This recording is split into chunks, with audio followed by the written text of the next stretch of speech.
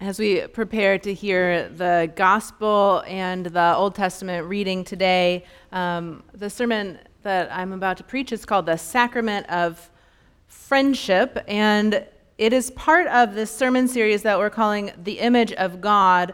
It's related to this adult education series that's happening tomorrow, that happened last Monday, about living in a hashtag #MeToo world and a hashtag Black Lives Matter world, where we know inherently that we are made in the image of God, and yet we live in a world of brokenness and pain that we see when we look around and recognize that we don't appreciate each other's humanity when we have these movements like hashtag #MeToo and hashtag Black Lives Matter.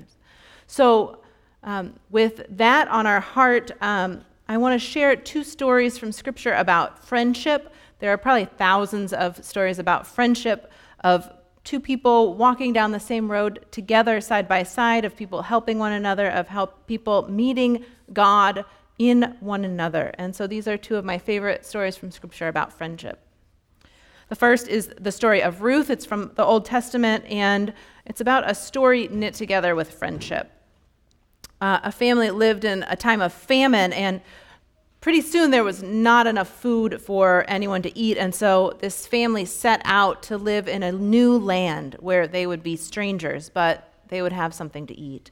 In this new place, their sons grew up and got married, and they married women who would otherwise have been strangers to them, but they welcomed one another with open arms as family to one another. A cross-cultural family formed. But then disaster struck once more in this family. The two sons and the father all died, and only the mother, Naomi, and her two daughter-in-laws remained. In this ancient patriarchal culture, the women needed each other to seek, they needed to seek protection of their extended families in order to survive. And so Naomi told her two daughters-in-law, go back to your own families, go back to your mother's house, and live there where you will be able to live in safety. And so the first daughter-in-law said, okay, I'm going to go home. I'm going to go live with my mother. Maybe I can find a new husband there in that place. But the second daughter-in-law, Ruth, refused.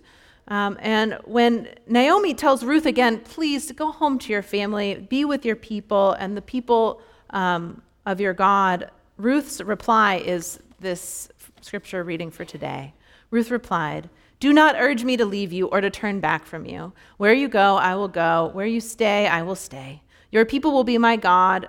Your people will be my people, and your God will be my God. Where you die, I will die, and there I will be buried. May the Lord deal with me, ever so, even if death separates you and I. When Naomi realized that Ruth was determined to go with her, she stopped urging Ruth to go.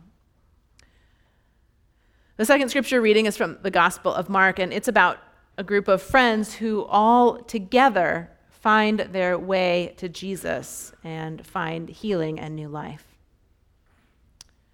A few days later, when Jesus again entered Capernaum, the people heard that Jesus had come home.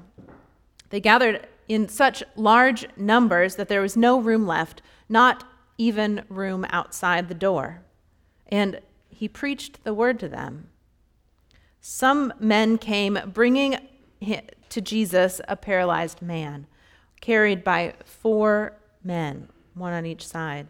Since they could not get through to Jesus because of the crowd, they made an opening in the roof above Jesus by digging through the roof and then lowering the man on the mat that he was lying on.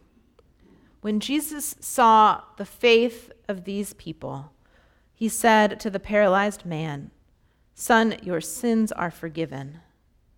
Now, some of the teachers of the law were sitting there thinking to themselves, why does this fellow talk like that? Who can forgive but God alone? And immediately Jesus knew in his spirit that this was what they were thinking in their hearts. And Jesus said, why are you thinking these things? Which is easier, to say to this paralyzed man, your sins are forgiven, or to say, get up and take your mat and walk? But I want you to know that the Son of Man has authority on earth to forgive sins. So Jesus said to the man, I tell you, get up and take your mat and go home. And so he got up, he took his mat, and he went home in full view of all of them. And this amazed everyone there, and they praised God, saying, "We have never seen anything like this before." Let us pray. God of this holy day, may the words of my mouth and the meditations of all of our hearts be holy and acceptable to you, our rock and our Redeemer. Amen. I'm the oldest child, so when I was born, I wasn't automatically a sister, right? It wasn't until 3 years later that I became a sister when my brother Ben was born. But it only took about 1 month, 26 days to be exact, for me to become a friend. See, my parents and Hillary's parents were best friends, so of course, we were best friends. We were born in the same hospital, 26 days apart, and for most of my childhood, up until the age of 7 when we moved to Indiana, so much of my life was defined by my friendship with Hillary. We walked to school together, we went on vacations together, we went to church together. Her phone number was the first phone number that I memorized other than my home number. Maybe you have a friend like this. My childhood is textured literally by my friendship with Hillary. I can remember the way the fabric on her couch in her living room felt, or the bedspread in her bedroom, or the beanbag chair in her basement. How anyone had that much time to spend with their best friend is beyond me, but we got to spend hours and hours and hours together. She was, and always will be, my first definition of a best friend, the person who you equally do nothing with and do the most important things with. But there's more. Friends are miracles, gifts from God, and I see that now. I saw this on Twitter this week. Nobody ever talks about the miracle of Jesus having 12 close friends in his 30s. Something about that struck a chord with me. Do you have the miracle of 12 close friends that you see every day? Or at least every week? Or maybe every year? Not that any of Jesus' friends were perfect. He needed them to keep watch one night when he was in trouble, and they fell asleep. Judas betrayed him. Peter denied knowing him. Thomas doubted him. Friendship's complicated. Maybe you've been betrayed or ignored or doubted by a friend. Friendship sometimes blows up in a mess of drama and gossip. There's backstabbing and fighting. Sometimes friendships cause the deepest wounds and are the most well-worn scars that we have. But a friendship can impact your whole life, body, mind, and spirit. It can be a source of happiness in your life. Friends can know you so completely that stress falls from your shoulders when you're with them. A friend can help you cope with traumas like a big breakup or a serious illness or the death of someone near you. A friend can help you avoid unhealthy habits like drinking too much or smoking. A friend can change your life. A friend might actually literally save your life. In this world of Me Too, hashtag Black Lives Matter, we need friends more than ever. A friend is someone who hears your story and believes you, whether it's a story of sexual harassment or racism. We live in a culture where these stories are often dismissed or shrugged off. Maybe it's that sense that the security guard is following you around the department store because you're the only person of color for miles around, or that awkward comment at a dinner party that maybe the person didn't mean to come off as racist, but it sure did hurt. Or maybe it's those deeper systemic, quiet, but not quite obvious impact of being a person of color in America that's part of everyday life. These are the kinds of things that you can tell your friend first, and they help you find the courage to tell your story, to be who God has made you to be. Or maybe on the flip side, if you're a white American in the world of Black Lives Matter, you need a friend for that time when you said something that you didn't mean to sound racist, but your friends all tell you that it was. Or that time, or the way that you want to be part of the solution, part of the end of racism in America, but as a white person, you know that it will be hard. It'll take introspection and humility and hard work. These are the kinds of things that we need friends for. Someone who can help you have the courage to tell your story, to be who God made you to be. And in the workplace or at school, you need a friend when someone's telling another dirty joke, or there's that meandering hand that is not where it should be, or that awkward hug that lasts for too long, or the something worse that happened behind closed doors. These are the things that you tell your friends first, and they help you have the courage to tell your story, to be who God has made you to be. Friends tell us when we're messing up. They tell us to stand up for ourselves. They tell us the truth in ways that we can hear, even if it's a painful truth. They tell it with love. Everyone needs a friend, even Maya. This is her story. It's easy for a parent to want every problem that their child encounters to be fixed. With every setback or stumbling block, it's tempting to turn to an expert, a professional, someone polished and credentialed to help diagnose and detect and identify disease or disorder and fix it, to just make it right, to help your child get better. And it was that way with Maya's parents. They knew from the beginning that things were different. Even the earliest photos of Maya with other children would tell you that the other babies were smiling or even crying, but with Maya, she wasn't quite all present. It was a little bit hard to explain. She took a little bit longer to develop, too. By the age of 1, she couldn't hold things in her hand or sit up, and she'd only eat out of a bottle. But soon enough, there was a little bit of hope. She learned to crawl and walk and then started to talk. And by the age of 5, Maya had clearly bonded with her family and was easily the center of attention around a room full of adults. She could name every dinosaur that she'd ever heard of and entertain adults with freestyle lyrics about Gigantosaurus with teeth the size of a banana. But in preschool and kindergarten, she never really had any friends. Around kids her own age, things were complicated. And her parents thought, okay, no big deal. She's just not interested in friends yet. But by 1st or 2nd grade, anytime she went over to someone's house, it was only because the whole class had been invited. And in the meantime, her obsession with dinosaurs turned to an obsession with horse racing, and she could tell you the name of every Triple Crown winner in order since 1919. By 4th grade, out of desperation and boredom, Maya went down the street in her neighborhood, knocking on the doors of every kid her age, asking if they could play. Everyone was busy, or so they said. And then after that, everything turned sour for Maya. She stopped trying to make friends. She stopped reading. She stopped smiling. She would blow up at school. She punched through a window. And in came the experts, right? Don't get me wrong. She needed the experts. She needed that kind of care and love and attention to get to the heart of what was going on. She was diagnosed with oppositional defiant disorder. She was briefly hospitalized, but nothing quite made it right.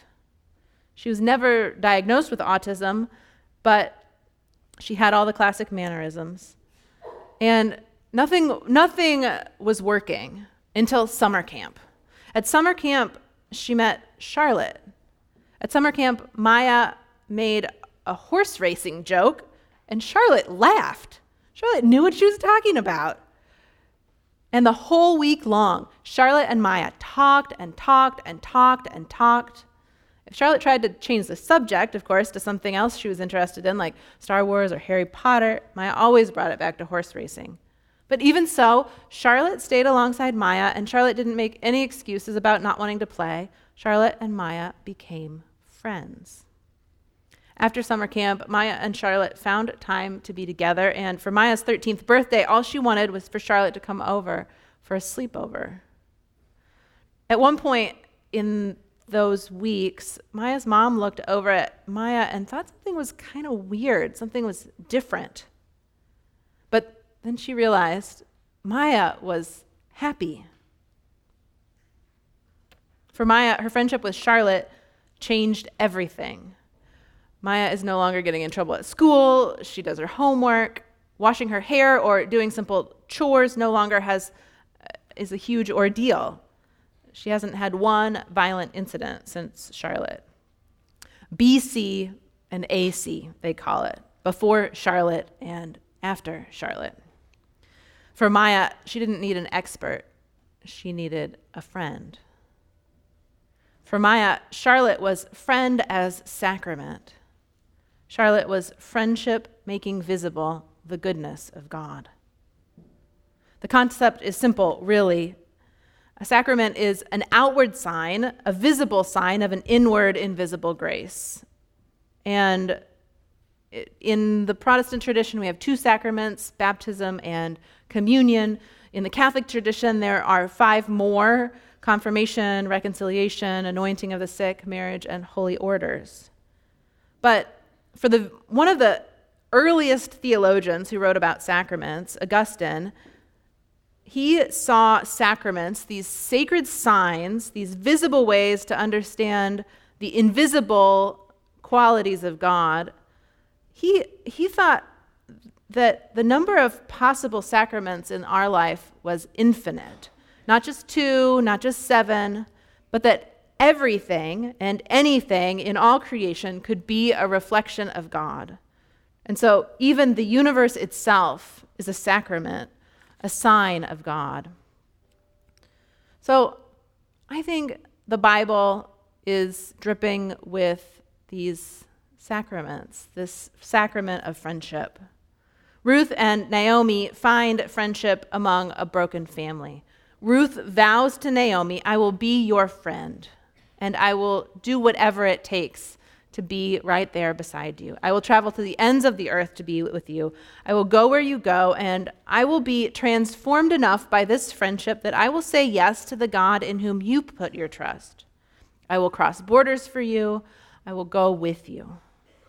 I will go into places where people don't speak my language. I will go into places where people don't follow the customs that I'm used to." That is an extravagant love, a radical friendship. And this paralyzed man from the story with Jesus and his friends who never left him behind. Maybe if his friends had been a little bit less creative or a little bit less committed to their friend, maybe they would have just left the paralyzed man there. They would have brought him to the door, noticed how crowded it was, and put him down, left him there. He could be part of the crowd, and they could, as able-bodied people, push their way in and get a blessing from Jesus themselves. But instead, as friends, they decided to step back and look for another way. And they looked to the roof. It's a little weird. They tear the roof apart. It's kind of extreme.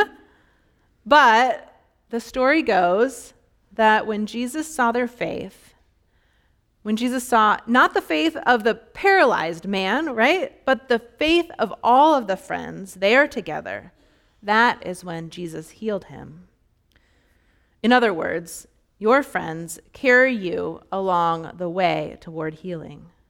Your friends' faith also can heal you, because there will be days when your faith is in the shadows and your friend's faith can be right there with you along the way.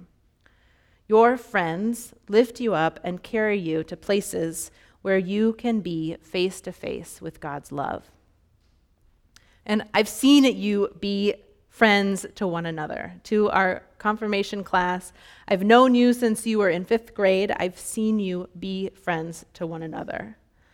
And I've seen you pray for one another. I've seen you gather the forces of friendship for the sake of making God's love known in this world. And to Kenilworth Union Church, whether you are a 5-year-old child or a young person, or facing your 90th birthday, I have seen friendship as sacrament here in this place. And so today on Confirmation Sunday, may your friendship bind you together in your faith. May you carry one another into the presence of Jesus, and may friendship be a sacrament for you, a visible sign of God's love here on earth. Amen.